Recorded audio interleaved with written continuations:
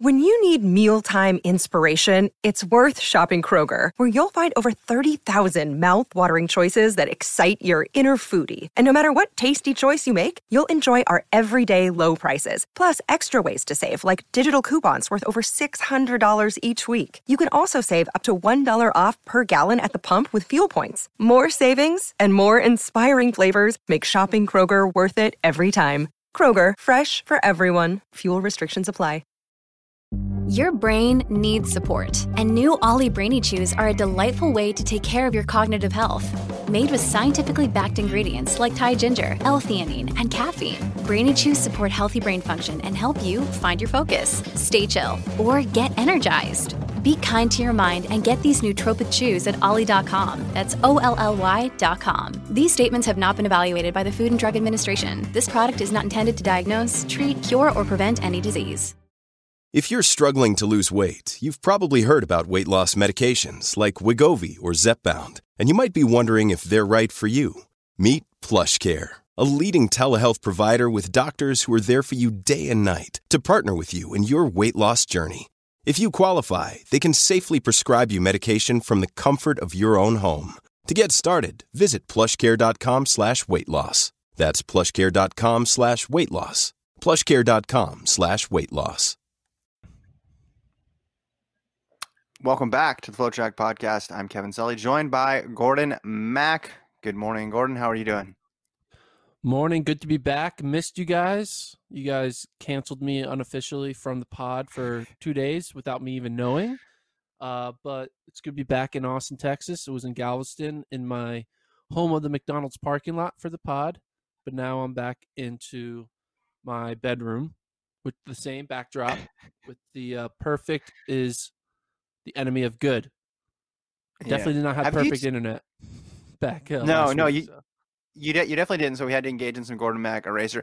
Have you seen the thing on Twitter about rate my Skype room, and people who are on TV send pictures of their setup and then they get rated on a scale of 1 to 10? Have you seen that? No, I have not. However, I have seen people's Skypes that are very good. Yeah, and then there's ones that are very bad, and then it's kind of funny because the person will be like, get yourself out of that dungeon, 1 out of 10 or something. Yours actually, I think, could be pretty good. They're big on like wanting plants and stuff in the background, but because you have those 3 frames behind you, the only thing that I think, actually 4 now that I'm seeing it, you got one like right behind your shoulder. The other thing is just this, the switch on the light switch. If you position yourself away from the light switch, you got good frames behind you, and it's very centered nice. So you see 4, right? You see 1, 2, 3, 4. Yeah. If you go like that, then there's 5. Then there's 5. Yeah, exactly. And then you get pre in there, and then you lose it. Now the balance is a little bit off now. Now this is not making sense to anybody who's listening to this podcast, but right there, that current shot, like I like the balance of all the frames that you have behind you. Again, the lighting, they judge the lighting pretty seriously, and they're big on having plants and books and things like that. But all things considered, it's way better than mine. Mine is just the disaster zone of my dresser behind me.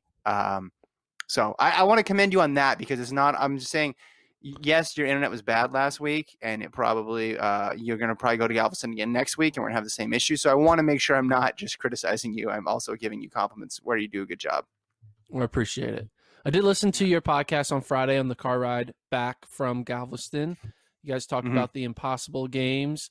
I was very happy that Lincoln, my boy Lincoln, went on the mini rant about the types of people in this world who want to correct someone for saying world record when technically it's a world best. Those are the people who are like the actually people, they're the for those who watch what's his name from The Office? What's the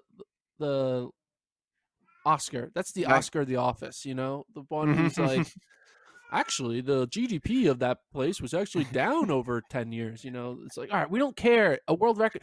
Do you get, if someone tweets out, I got a PR, does this same person like tweet at them, be like, did you mean PB? Because there's no ratification of your personal records. Like, shut up.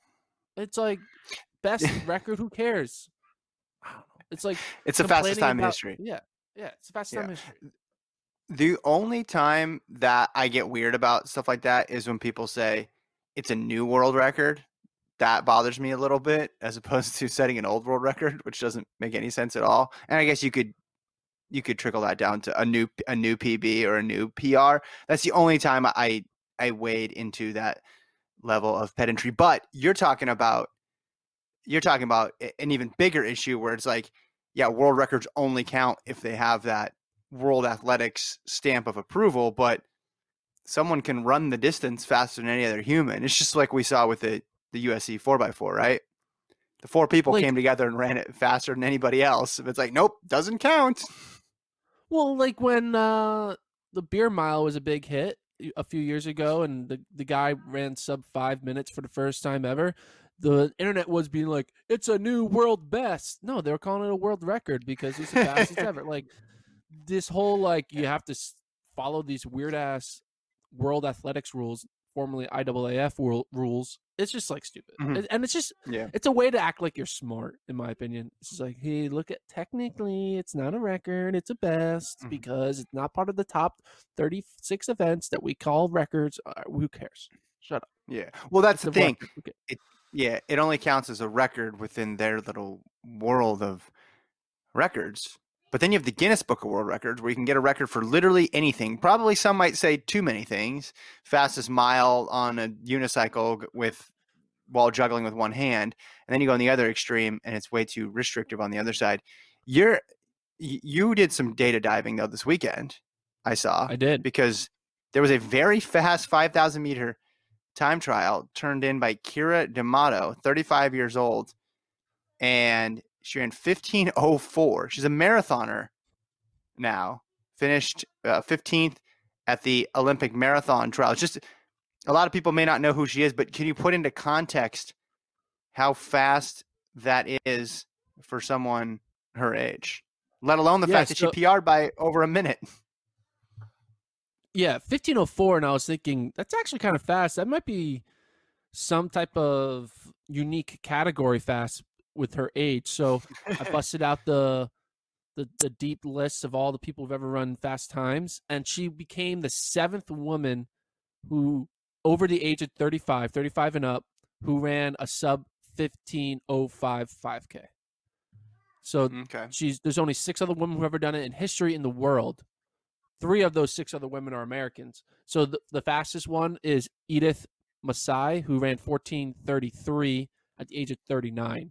She ran a bunch of sub 15:05s in her late 30s. So she's the unicorn of the group, the Kenyan athlete. And then you had 3 Americans. Regina Jacobs ran 14:45 at age 36. Shalane Flanagan ran 14:58 at age 35. Marla Runyon ran 14:59, age 35. Then a Russian athlete, Zilyavia, ran 14:59 at age 35. Then Joanne Pavey, Great Britain, age 36, 15:02. And then now Kira D'Amato, 15:04, USA, age 35. She's 35 in 7 months. So, yeah, I mean, it is a unique category to be in. I mean, yeah, age 35 is up there when it comes to running 5K and under. You know what I mean?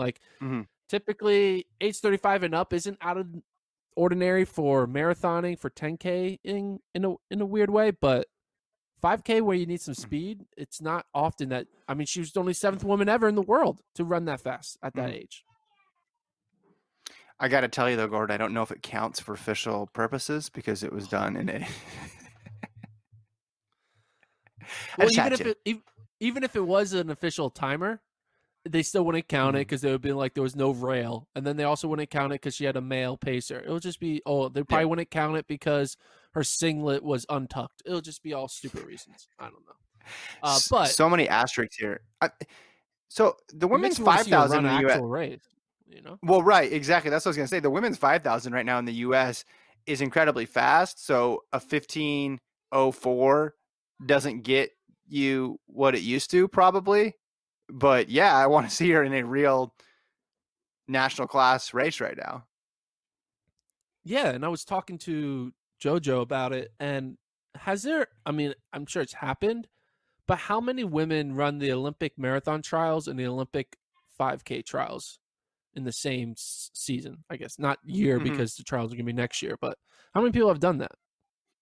I don't think Yeah. it's that often, right? Well, Because normally usually, I you mean, some of come them. from the marathon to do the 10K. Yeah, and I wonder if we'll see Huddle and Sisson run the 10 and the 5 at the trials. I think if they make it in the 10, and if they keep the same schedule for the women, the 10 is first. It's the men, I think, where it's reversed. But we could see a large group theoretically this year doing it Yeah. for a variety of reasons. How many times do you see someone PR by that much coming down in distance? I know she went to American, and then she was she's like works. Is it full time? She works as a realtor. I mean, I know she Think is a so. realtor. Yeah. Yeah. So I mean, those stories you typically associate with marathon trials, and oh, that's a fun story. That person, can be top 20 or top 30 in the United States, but to do it on the 10K, like if she could make a U.S. final, that's really rare, right? To be that far along in your career, and having this sort of renaissance. Yeah. And also she's unsponsored, right? Or half Right. sponsored. I don't know. She probably might have like free gear from a local running store or whatever. But there's like professional 5K women out there who haven't run that fast, who are like Yeah. sponsored, right? It's weird. Yeah. Like, yeah, now sure they haven't run that fast, but they also have a lot more speed. So like a lot of times you don't need you can be a 15:09 or 15:10 woman, but if you have 4:04 1500 speed, you're probably Yeah. gonna be faster than a 15:04 all out time trialer. But it's kind of interesting. I don't know. I was very impressed. You don't see that. Also, I never heard the name before. That's also kind of Mhm. cool because when you think of the 5K, you think who Yeah, everyone that exactly. is in that top group because you see them through college, through high school, through post collegiate, and then all of a sudden, this woman who graduated high school in 2002 just comes in and is like, "Oh yeah, I can run 15:04." Like she would have. Where does that rank right now in the U.S. if you include indoors? Well, you obviously have. Wait, so from this year, just from Yeah, 2020, Frazier is up there. I mean, Shelby never ran one indoors. Schweizer didn't run one indoors. it doesn't count Poirier if didn't you run don't. one indoors. Right? I'm bringing it up. Correct. Well, at So the she end of would have last year. only 4 women Go ahead. in the U.S. have run faster. So she would have been ranked 5th. Who are the 4? Frazier 14:48, Infeld 14:51, Simpson 14:58, Frericks 15:02. Yeah. Obviously a weird season to judge that on, but I consider myself an authority on this age group for personal reasons. And let me just tell you, yeah, I am not doing anything more successfully now than I was in my 20s. So for her to do that is mighty, mighty impressive. Again, very familiar with this age group. So hats off to her. I want to see it. Yeah, Kira Karlstrom is her maiden name, and she competed at American University. And she was good too, right? In college? Mm-hmm. Yeah. Yeah. Then I saw somewhere she was top 10 at cross. Yeah. But Yeah, but so still, like, that's no guarantee. Even if she did this right out of college, there's no guarantee that she'd run a 5,000 that fast. And then now you're talking about something that happened 15 years ago. That's a wow. That's a wow. I'm looking what at do you think her. Go ahead. if you're her, right? And you're 35 going on 36, you know that you're in like yeah, she's running the marathon, but like anyone knows that like to make that marathon team, you have to be extremely good, right? So even I doubt like she's thinking like, hey, 2024 marathon, maybe I have a shot because I mean she'll be 39 and going up against even better competition, right? But if you're her, what's like your next thing? Like you get top 20 at the US trials, you probably PR'd in the marathon, now you run a 15:04. Yeah. Is it like, hey, You're let's pro- ride this and get a trip to Eugene and go compete? Like, yeah. what's the what Yeah. do you Well, think's our next goal? maybe your trials for sure. 10,000, I would guess. You're probably thinking, man, I ran the marathon all those years and I could have done a way shorter race and been just as good. I'm looking at her. What's her 10,000 PR? Because I'm looking at her college exploits. Most decorated runner in American University history, 4-time All-American, 11-time Patriot League individual champion. She was All-American in cross in 03, 04, 05, and 06 in outdoor track. So three-time All-American in cross, one time in track. She had the pedigree there. Had the indicate. I just don't know what she's done for 10,000. She's run 33:43 last year at Penn Relays in the 10K. 33:43. I think she can beat that. She can beat that. Yeah, and that's what I would say. I mean, she's got to do this obviously when times are allowed to be factored in again. She'll have to do this again, but if you can do a time trial 15:04, I think in a real race, not unrealistic to expect that you could replicate that again. Do you think she can get a sponsorship out of this random time trial? Or do you think she'll do it again? 15. Yeah. No, I think she'll do it again. Well, so we saw today Music City Distance Carnival is coming back in August. You had an update on Sunset Tour. If those meets go off, it's not like she's gonna have to wait. Now maybe they're not gonna have 5,000 meter races in those meets, but she can at least get in something where there's an official timekeeper pretty soon. Yeah, the Sunset Tour is going to announce most likely a August 22nd or August 29th date, and then I think there's going to be two meets in late August, and then if you see in the lower ticker, Music City Distance Carnival announced what's the specific date they're going to do it on? August 15th. That's it. So we're going to have some late August, track meets. And I think we're also going to have, international track meets as well. It's basically, we're just shifting the entire calendar, 4 months from May to August. So, or 3 months. So it's going to be weird. We're going to have all these domestic meets starting up. And then we have, you have the Diamond League coming. You have the Continental Tour. It's going to be a lot of track, all jam-packed in August and September. So it's going to be weird, but it's exciting. I don't know. I'm getting even more confident that we're going to get track. Are you, what's your level of confidence on whether or not we see people running in circles with legal times in multiple events? I still think it's going to happen. I'm less confident now than I was last week. Remember last week you and I were talking about how good it would be to get out of this. I'm less confident than I was last week, but still. Wait, why are you less confident? Will see it. Oh, just the numbers going up and up and up in specific states. They're not though. I saw an article. It's skewed. The article about going up in Arizona wasn't real. It was they were selectively trying to when you look at it at a grander thing, it was actually going down. Anyway, I've been keeping track of it, man. Deaths have been going down for now 9 straight weeks. Just saying, it's going down. Yeah, and I don't want to get too far down that rabbit hole, but I mean, most of the stuff that we're seeing is, it's plateauing. It's not dropping dramatically, and there are spikes in specific areas throughout the country.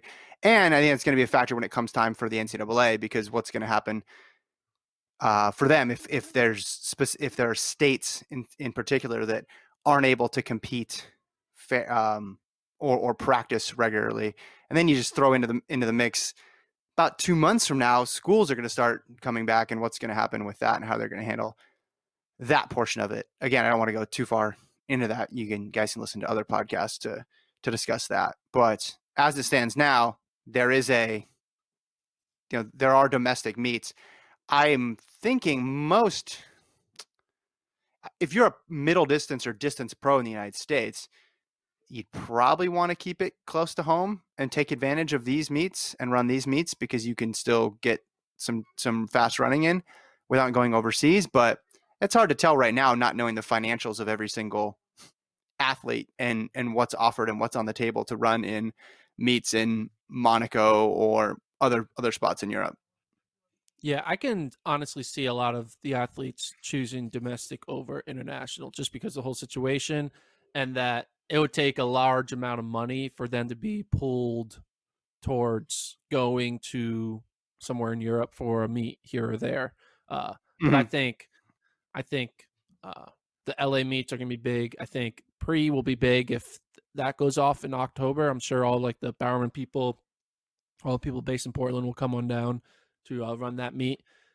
It's kind of interesting. You know how you love schedules, man. You for those who don't know, Kevin loves track and field schedules. He loves track and field schedules so much that he has a bookmark on his laptop on his Chrome browser, like what, 12 months out from a championship of the schedule of a track meet. Well, I don't even bookmark it. I just keep it on there. It just lives on that. And you look at it like my Gmail so often. You got to internalize it. You got to know it. That's why. So I'm going to know that Music City is the 15th. I'm going to know that Sunset Tour is the 22nd. And not only that, I'm going to know the order of events. You got to know the order of events, Gordon. It's key. I need to go to Kinko's and make a poster for you. You can put it above your bed and you can just stare at it every time you go to sleep. You can tell bedtime stories to your children about the time of Music City Distance Carnival goes to Sunset Tour, goes to Prefontaine, and just have it. Why are you anti-schedule? Well, I'm anti looking at schedules 6 months out over and over again. I'm anti that. I think there's other things to care about. I do, like the Sixers 2029 draft pick, which is where your head is at, which is good. You never make meaningless charts. We all know that. I will say this though, the beginning of October, that feels like a year away, and I have no idea what's going to be going on in October. That just seems so far away. You could tell me, oh yeah, it's going to go off without a hitch, or you could tell me it's not going to happen at all. I have no clue what would happen in October. That's so far down the line. Then again, I mean, June seemed really far down the line when we were talking about June in March and April, and here we are. Maybe we'll go on warp speed through the summer, but October, like that just, I don't know. I don't know what October looks like at all for any sports, right? The NBA is still going in October. Is that right? And NFL theoretically is starting, and college football would be going, or they might do a delayed start. I saw, or they might start early so that way they can get done early. I don't know what sports are going to look like in the fall. That's going to be a hard one to figure out. Well, I know I'm excited for it. We're already halfway through June. It's June 15th, man. Who would have thought we're already halfway through June? It's crazy. I think I want to know. So if we see all these events popping up end of August, do you think there's going to be any? I mean, the AAU Junior Olympics are happening early August in Florida, so there's going to be some trickling of even more and more. I mean, these high school kids are time trialing like hell all over the country. I mean, we just had another track meet in Arizona where high school kids ran like 148 in the 800. I think there was a 448 high school girls mile. It's hard to hold back the high school kids. High school kids, especially the seniors, are like, COVID or no COVID, I'm going to run my time trial and get something out there. Well, but now the season's over. Yeah. I mean, they're not going to keep. I don't think they're going to keep going much longer because their season is over. Now it's on to the pro season and then the fall for cross country. What's the effect? We talked about NBA being the leader here. What's the effect if that doesn't ultimately happen? There's other things factoring into their decision whether or not they're going to play, but I wonder if that ends up getting scrapped or pushed back, if that has an impact, or if by that point there'll be enough other sports going that they won't carry as much weight. Yeah, I think you internally want the NBA to be scrapped so you can hold on to your Spurs playoff appearance streak, and that the season gets canceled. I said that jokingly. I want them to do whatever's in the best interest of the world and the league and the Okay. Milwaukee Bucks. Mhm. My longtime favorite team, the Milwaukee Bucks. The Milwaukee Bucks. No, you're gonna become a Sixers fan, man. I thought that was our Ugh. deal. The I Sixers are your East team.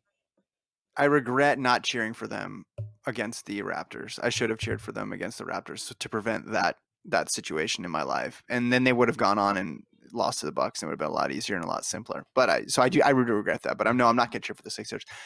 I don't know. Like, I guess that would get into when football is starting, so there would be another sport. I mean, baseball is a complete mess right now, but that's a totally different scenario as well too. It just everybody wants to dip their toe in the water a little bit, but I think they also are waiting for somebody else to be the first one through. Yeah. Well, JoJo, my girlfriend, is going to be the first one through because she's holding a personal time trial on Friday night in Austin, Texas. So get ready. I hate to break it to you guys, but there's been other time trials. We just talked about one about 10 minutes ago in Virginia. Well, this is a dual meet time trial. By dual meet, I mean two meet time trials happening at the same time. Okay. The first Tell me about half it. of the time, the first half is going to be a mile time trial where. Oh, wait, hold on a second. Is she going to try to beat Timothy Chariot too? That's just not fair. That's piling on. All right. They had altitude to deal with, wind and rain. Leave the guy alone. He did his best. She's going to try to break her mile college record, which is great. Oh, what is it? I'm not sure if she wants that public because, basically she's trying to break. Maybe I'll say it. She's trying to break 5 minutes in the mile. So that's the goal. Break 5 minutes in the mile, which is pretty good. At age 30. Yes, that's right? fast. Okay, so hold on. Is she running a mile, 16:09? You guys going to measure the extra 9? Yeah, or does the track have a? I'm busting out a tape measure to get that extra 9 meters. We ain't playing. Okay. It's gonna be official. Okay, this is gonna be a personal record, not a personal best for sure. But a new personal best. But then the second half of this meet is a beer mile for one of my former college teammates, Elizabeth Lassiter, who actually is a world-class beer miler. She's like top 10 in the world. She has attended multiple beer mile championships and beer mile world classics. But Beer Mile World Classic is putting on together a virtual beer mile, and there's prize money. So this is the weekend where she can, submit her time. So we're gonna have a real mile I'm not sure if the beer mile is first or the real mile is first. We might do the beer mile second because it might get a little sloppy on the track. You never know with the spillage. But yeah, it's a mile/beer mile invitational in Austin, Texas. Not live, unfortunately. No live stream. I just pulled up the schedule. The miles first and the beer miles second. Oh, okay. I had it on my tabs. Yeah. There you go. Wait, is JoJo doubling or she's just running the mile? Oh no, she's just running a mile. Yeah, no doubling. Yeah. Is she going to be paced? Yes, we have a pacer. Oh, we haven't found the pacer yet, but we're just assuming the pacer will pace because I can't pace. I've been injured. I also couldn't pace if I wasn't injured because I'm just not fast right now. Yeah, you buried the lead past there. 10 years. I haven't been fast for the past 10 years. But no, we think we have a pacer to go out through 800. So that's the plan. Do we have any recent workouts, any data that we can use to inform our pick on whether or not she's going to do this? Well, the final workout will be tomorrow, but we had a workout in Galveston, which I mentioned on the pod. It was a weird workout though, because it was on a 600-meter track that was. Oh yeah. I heard you guys talk about that. This. Was yep. that moved around, but uphill? It wasn't uphill. It was still flat. It was just turned a lot. It was that was Timothy Chariot's track. It was a 3x1K, I believe. Mm-hmm. Where you run, I think she ran 3:30, 3:30, 3:15. So it's pretty good. Wait, hold on. I gotta do my conversions here. Oh no, it was 3:30. It was 3:32, 3:30, 3:12. It was 3:12, not 3:15. Wait. Why did she went from 3:30 down to 3:12? I mean, let's distribute the effort a little more evenly here. Well, that's the idea. It was supposed to be get tired and then go all. I don't know what it was. 3:30, 3:30, 3:12. Okay. All right. What, 5:05, 5:10 pace? I don't. Yeah, I have a hard time with Ks converting that to mile times. Okay, I just rewatched the Cam Levins documentary because I put it up on the site. Has she considered doing 3 runs a day to prepare for this? We have discussed. We had a big team meeting earlier this morning when we saw that banner at 4 a.m. Because JoJo actually wakes up at 4:30 a.m. every morning because her job starts. Does at she 5 check the a.m. banners? So she checks the banners, gets the information, watches all the documentaries before she has her first cup of coffee. It's a good routine. Meanwhile, I'm just still sleeping, doing my thing, waking up at 8:30 for this pod. But no, we're not doing 3 runs a day. I've If you watched that count, so many times. yeah.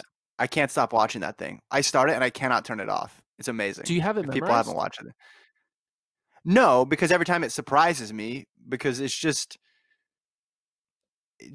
taps into the neurotic nature of distance running so well, of him just obsessing over every little run and how he's feeling. I thought it was really good. It's like really raw the way it's shot, and I think it works really well for the subject. And he also he's just very honest. He's very honest. There's a thing in the beginning about he's talking about he's like, yeah, in 3 days or in 4, he goes, in 4 days last week, I had already hit 100 miles. And one of those was a 1.5 mile day. And Ryan's like, what? And Ryan's like, what? And you've seen this, right? I'm not telling you anything new, right? You've Yeah. well, I haven't watched. And then I don't remember it. It was a while ago. Well, so then Ryan follows up with the 1.5 mile day. And he said, that's the day I got engaged. And I didn't want to go for a run after I proposed. So he ran he only had like 5 minutes or something to run. So he runs really quickly, gets back. And then at some point he proposes to his now wife, and then just was like, oh, I'm not that neurotic. Like, I'm not that crazy. I'm not going to go run after I propose. And then Ryan's like, but you did run after the Bowerman Awards, right? and he kind of laughs. So I guess after he won the Bowerman that night, and I don't know what time that would be because I've never been to the Bowerman Award. I'm guessing that's 9-10 o'clock at night. By the time that thing wraps, apparently he went for a run that night. I mean, there's some people who just are addicted to that runner's high, man. Right? I feel like that's what he is. Well, that's the thing though. When I'm watching it, he never seemed to be, and this is just a small snapshot, but it never screamed, I love this. This is so much fun. There was just a lot of frustration, the bloody toenails. Like, he's just trying to hit these splits and he can't do it. And one day he goes out there, it's too cold and he can't. It's just, it's a struggle, but he's so good. It was just interesting to see somebody that good have that relationship with running. And the bloody toenails thing, or the bloody feet, his whole feet just get mashed up. It's just a fascinating watch. And it made me think, maybe more people should be doing 3 a days.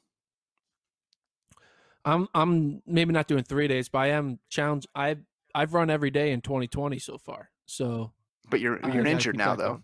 But I am injured, so the runs are really, kind of embarrassing right now. Injured when you're trying to keep a stupid streak like this, but you're injured. See, I know you're just like him.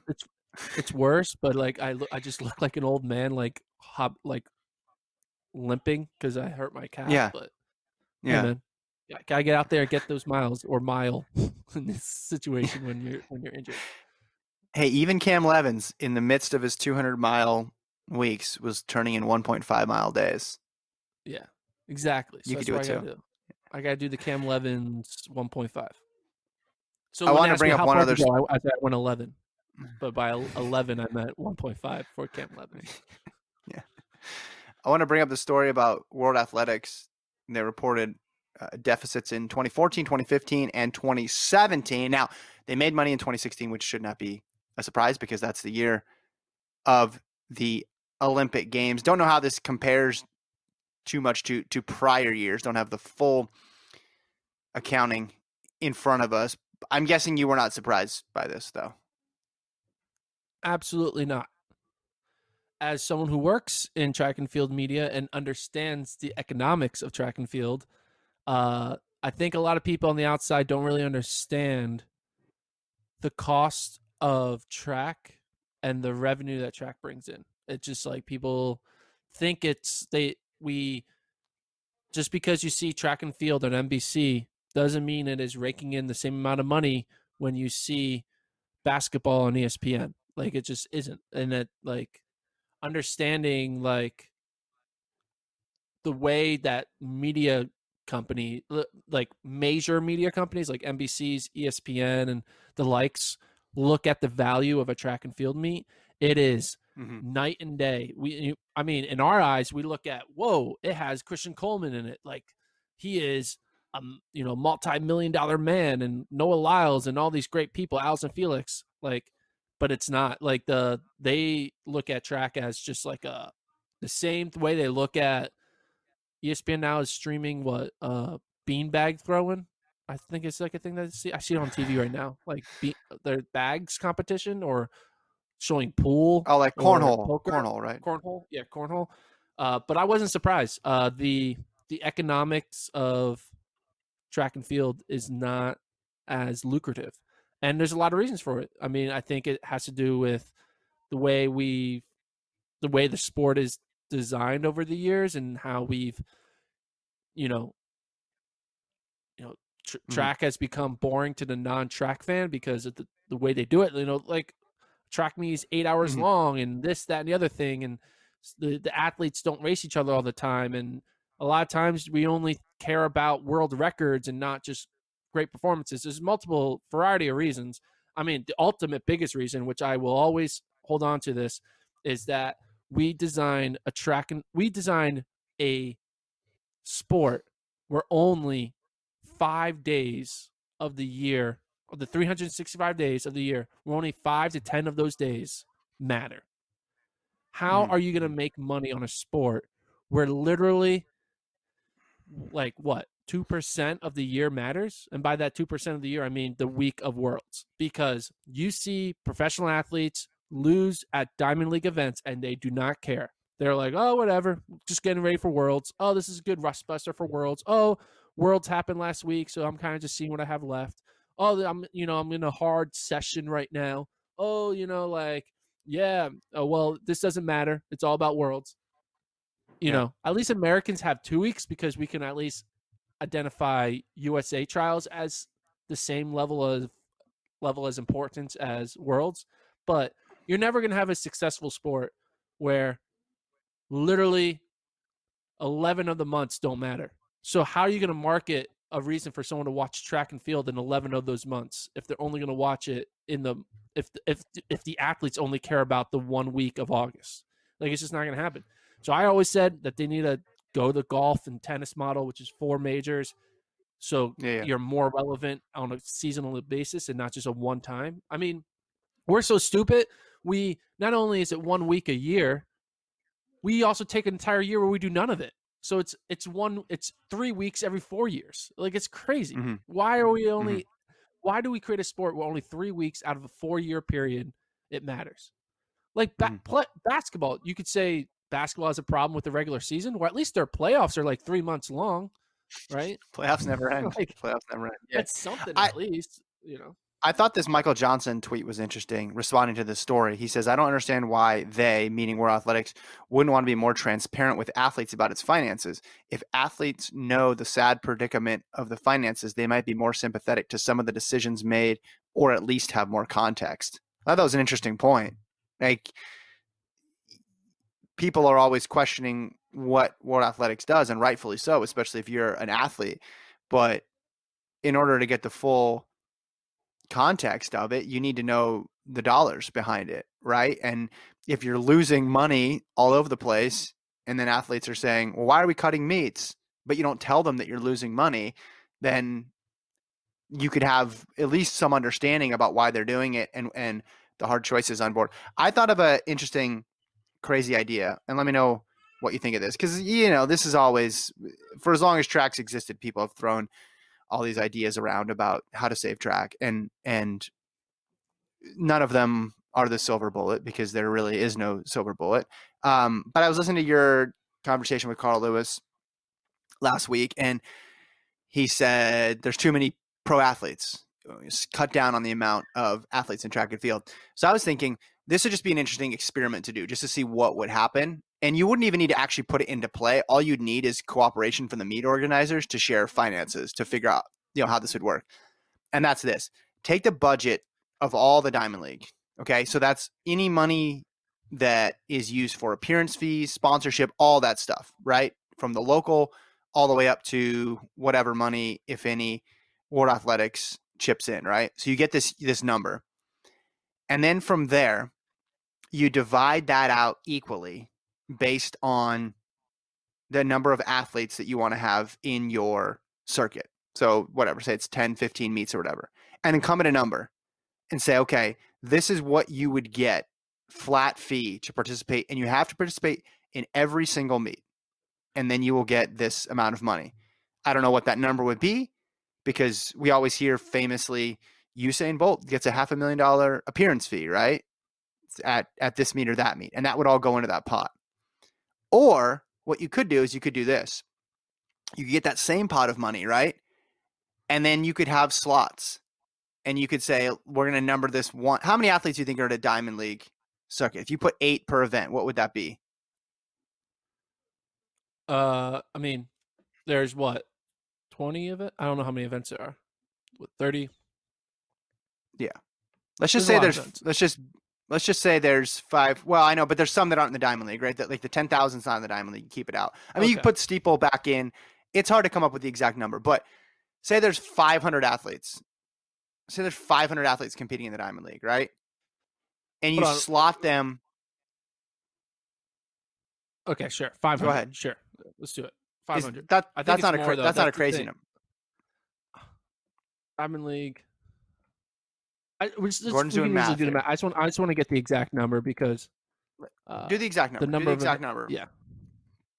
Because then I'll lay out the other scenario that I have here. But as I was saying, this is predicated on all that money being pooled. So everybody's budget, and I'm not talking about just the prize money or the bonus money. I'm talking about the appearance fees, all of it, everything on down to get one number. So there's 24 disciplines. So how many athletes per discipline? So wait, 24 men, 24 total, right? Does that include men and women? I think it's men and women, so it may be 48 total. Right? No. No. No, 24 is men, and so it's only 12. Yeah, it's only 12 men and 12 women, right? That makes more sense. Okay, but right? Yeah, but it's pared down right now. Well, because they took the 200 out, right? The 200's not in there. The steeple's not in there. The 5,000's not in there. The 10,000's not in there. The triple jump's not in there. The multis aren't in there. The hammer throw's not in there. Okay, so even with that number, right? So take that, multiply it by, let's just say 10 people per event, because you have 2 alternates. And then so 250 people. Okay, say 250 people. Okay, so you get your number, your dollar sign. Are you still with me here? This is my TED Talk. Well, can I stop you really quick? Sure. There are probably 40 people in an event that think they are in the top 10. Well, listen to what I'm saying here. Okay. You got it. So you take that number, that dollar sign, right? And then you have 250 athletes. And there's some equity here because it's distributed evenly across those events. So it's 10 per event. And then you have a number 1 salary, and you have a number 2 salary, and a number 3 salary, and all the way down to 250. And it is adjusted and decided based on your credentials, right? Sure. So for Usain Bolt would constantly, if he was there, because 2-time world record holder, he would constantly be in the number 1 spot. So he would command number 1 salary. Now what that would be, I don't know. And then you go down from there. Like, which would they prefer? Which would people prefer? Option A, where it's flat across the board, or option B, where it's a meritocracy. You can move up theoretically, but it's also based on how good you are and what your credentials are year by year. And you'd have to move up, and then you'd have to compete. You'd have to compete if you wanted to be in that slot. Would it be even enough money to get people to compete? That's the other question. In most cases, it's usually not. the problem is there is no incentive to be a Diamond League champion, to run any Diamond League meet. Usain Bolt did not care about the Diamond League. He cared about winning Olympic titles and world titles. The Diamond League is not going to have any value, no matter how much prize money you throw in it, no matter what you change the format. Diamond League is going to have no value until the Diamond League is considered an equal to a world championship. And the only way to make Diamond League equal, there is some limit, right? If they had $10 million, if the winner of the pre-classic got $10 million in every event, it would become the biggest meet of the year. Sure. Okay. So there is a number. You just need a number. But that number, they don't. That's attainable. World Athletics doesn't have enough money to make that number. Right. Well, and I also think a lot. Don't. Yeah. Well, what I'm saying is they don't for Bolt, right? They don't for Bolt because there's these mega superstars who essentially they're priced out of the market because there's no amount of money that they can make that makes it more valuable than just his day-to-day salary from Puma, right? Because if he's even a little bit injured, he's not going to risk it. Like, you need to raise the amount of money high enough to where a good majority of the big players, maybe not the Bolts, that maybe they'll always be immune from this sort of thing and be able to skip it. But like, they need to be able to say, crap, I can't scratch. I signed this contract for $125,000 and I need to be at every single meet. I mean, what they do is they show up and they scratch by pretending to pull up, because that's what a lot of Nike athletes do when they're forced to show up at Prefontaine and they don't want to run. They just like fake run it. I mean, the whole problem is the sport needs to be restructured from top to bottom, like from down up and top to bottom. I know what you're trying to say is like, hey, would they rather just all get equal contracts? No, they wouldn't want that, because there's no incentive then to be good if you're just getting paid the same amount as the people you're stomping on. And then even your second idea where like it's tiered, yes, on paper that makes sense that I get the most money in this system, but the problem is they're just gonna be like, this system doesn't have enough money to give me. Like, if the top tier athlete's salary is less than your salary that you get from your sponsorship, it's like not worth it. So and the reason why the Diamond League does not have enough money is because problem is, like, a lot of top tier athletes, if you are the best in your sport, you kind of, in a weird way, kind of tell yourself like you're at the same level as the best in other sports. And then you see the best baseball players or soccer players, football players, like the best track player makes the same amount as the worst baseball player. That's basically just how track it is. Player. What's a track player? You're gonna lose your track card for saying. Look. Let me be clear. I'm not saying this is a solution. I would just say it would be an interesting exercise to do, right? If you because you want to know actually, okay, how much money is there in track? Because you hear about the losses from the Diamond League, right? Or not the Diamond League, from World Athletics, but we don't know. Okay, how much did Pre-Classic make? How much did the Stockholm meet make? How much did Monaco make? Like, we don't know any of that. So I'm saying if you just put it into a huge pot, it would be just interesting to see how much of that could go to athletes, right? Like, it would just be, because what if, and I'm not saying this, like, what if you do the numbers and it's like, okay, everybody gets $20,000. You have to compete in 10 meets and everybody would get $20,000. Everybody be like, okay, that's not worth it. But what if you ran the numbers and you're like, okay, well, in this system, if you're in the top 20, you're going to make $250,000 or more. Again, I don't know. These are all just hypothetical numbers. I would just be interested to see them. Definitely not going to be $250,000. I mean, I'm just interested to see them. You kind of want to create a salary cap situation where basically every basketball team gets to spend up to $130 million on their team. So, if you're one of 15 players on that team, you're going to get a slice of at least minimum 1/15 slice of $130 million on if you make the NBA, right? Because you'll be in that pie. Yeah, I think the pie for the pie is. I think it's going to be.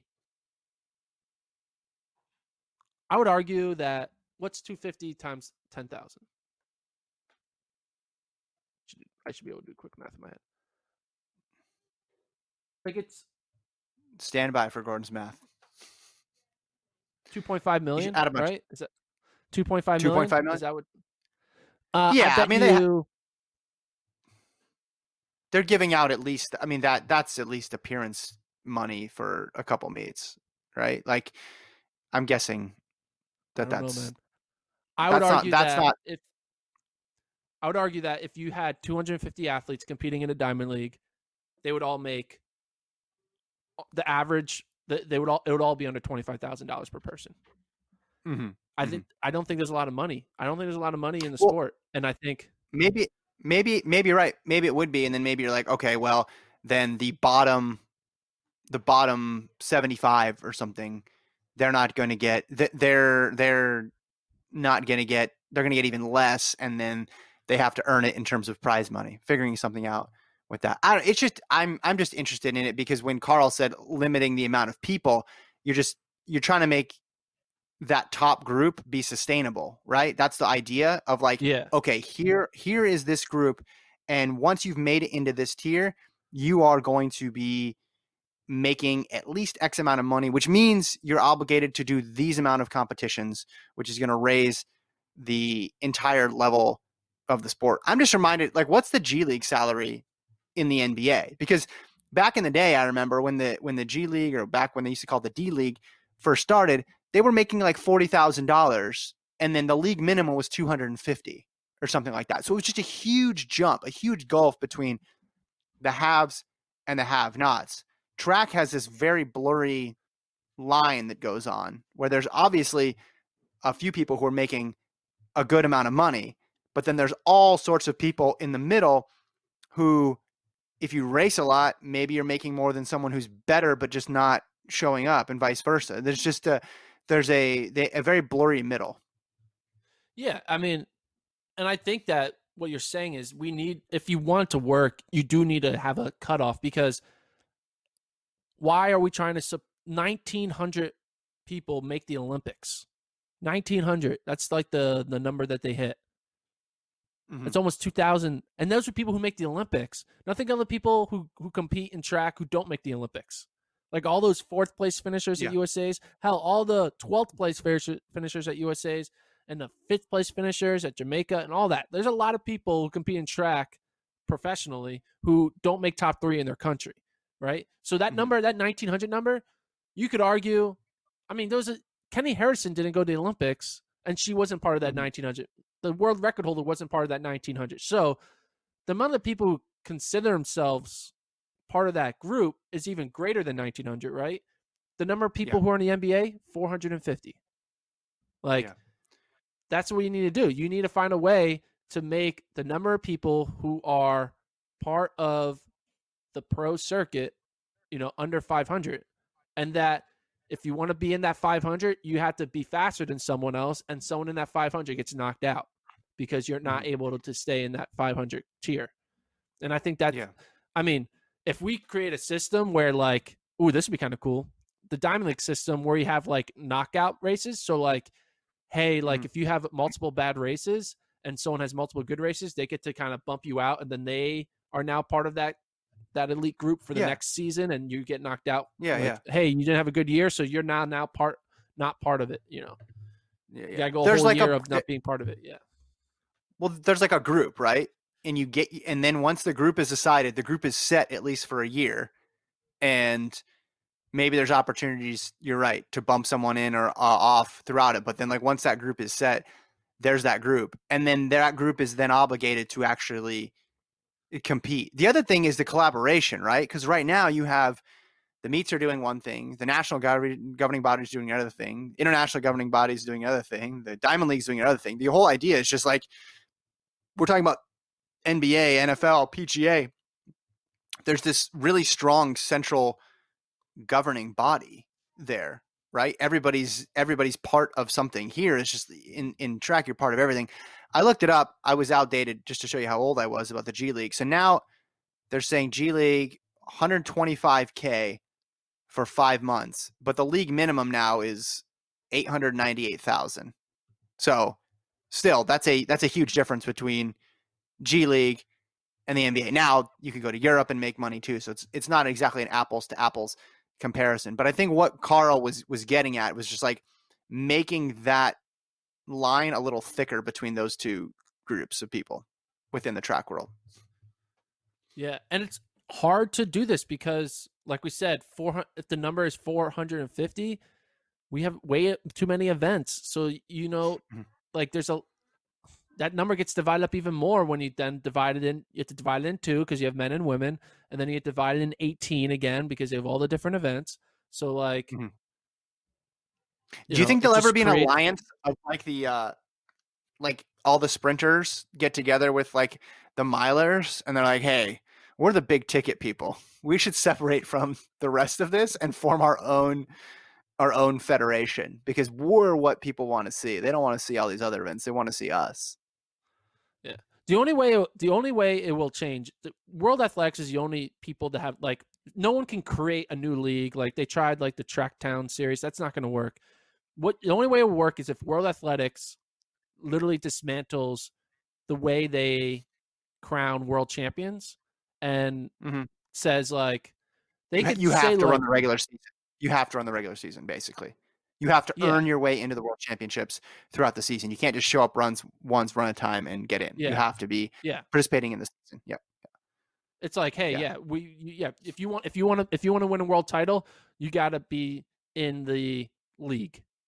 And everyone is already in the league, like by just being a human being. Like you're a member of World Athletics by just being a human being and not testing positive. That's the only requirement, right? Is that the only requirement to be a World Athletics eligible?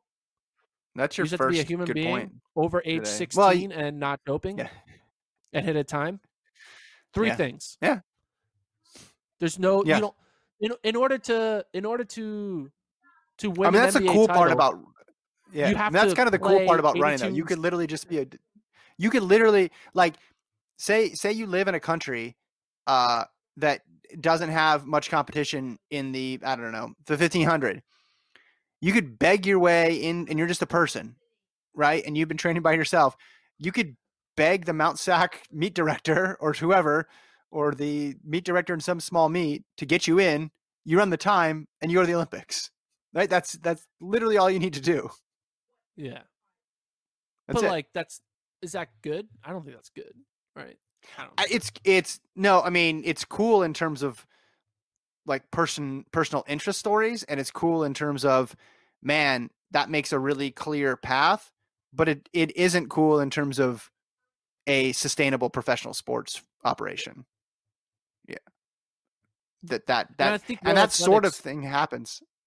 Well, because it's built on the national model. We both know this. The whole idea is about countries participating, which I think you could still do, and you could definitely do it at the Olympics, but the World Championships should be built around this. And I think the mark is always on how do we get new fans, which is tough. It's like we're never going to be able to compete with football or basketball, baseball. I think the goal should be around just engaging the fans that are on the fence or will tune into the Olympics and World Championships, and how do you keep them hooked all year round? Because it's not going to be, you're not going to be doing Premier League numbers with that, but you could see an increase in interest just with people who are already predisposed to becoming fans or being fans year round. Yeah. Well, I mean, here's a problem. Like I said, World Athletics is the only one that can actually solve the problem, but it's kind of not good to ask a governing body that loses money 3 out of 4 years to solve a problem. That's not really the people we should be. So the people who can solve the problem aren't really equipped to solve the problem, because when they solve the problem, they come up with great ideas like having 3 decathletes do 3 events in their backyard and thinking that is like innovation. And like, ooh, they put fireworks up for the athlete intros. Clearly it's innovation. Yeah. Ooh, they included the Twitter handle of the athlete in the meet booklet. Whoa. Okay, cool. Well, all that stuff's that's 10 years old. All that stuff is, that's t-shirt cannons coming to a meet near you. I understand that. But the other side of it is the wholesale big changes that you're going to anger some constituency. And what's true about track from the youth level all the way through pros is you have to keep a lot of people happy because there are so many people involved. And there's a lot of people involved for free. right? There's a lot of Yeah. volunteers that you have to make Mhm. happy. Yeah. I mean, Carl, I remember talking about him. I talked about this with him a lot of times during the film in the Houston shoot. He says a big reason why World Athletics can't make a change is because there's countries who basically live off of the World Athletics funding. And if Mhm. World Athletics started making it harder to enter and like Yeah. all Yeah. this stuff, all these smaller countries would be like, no, and then they get a majority. Like he's basically saying that USA should have a more of a impactful or more say at the table than right Yeah. now. USA has the same amount of voice as Djibouti, even though USA is the ones who are creating an NCAA system to develop all these athletes, and it's put a lot more money in the sport without World Athletics, spending more money than World Athletics as asking them to do, but they get the same amount of voice as Djibouti, which just says, hey, can you send our 12 people to Worlds? So Yeah. Yeah. It's all, again, because they're trying to they see it as more of an extension of the Olympic movement, as opposed, like they are closer positioned to the Olympics than they are to a golf or tennis or team sport league. I think that's where they see themselves aligning closer with. And it's so It's crazy hard to make money that way.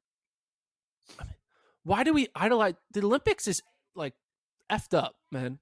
Like it's not like a good Whoa. system. Controversial Awful. opinion. It is awful to the athletes. Like it basically exposes and what's the word? Exploits. Really bad. Exploits.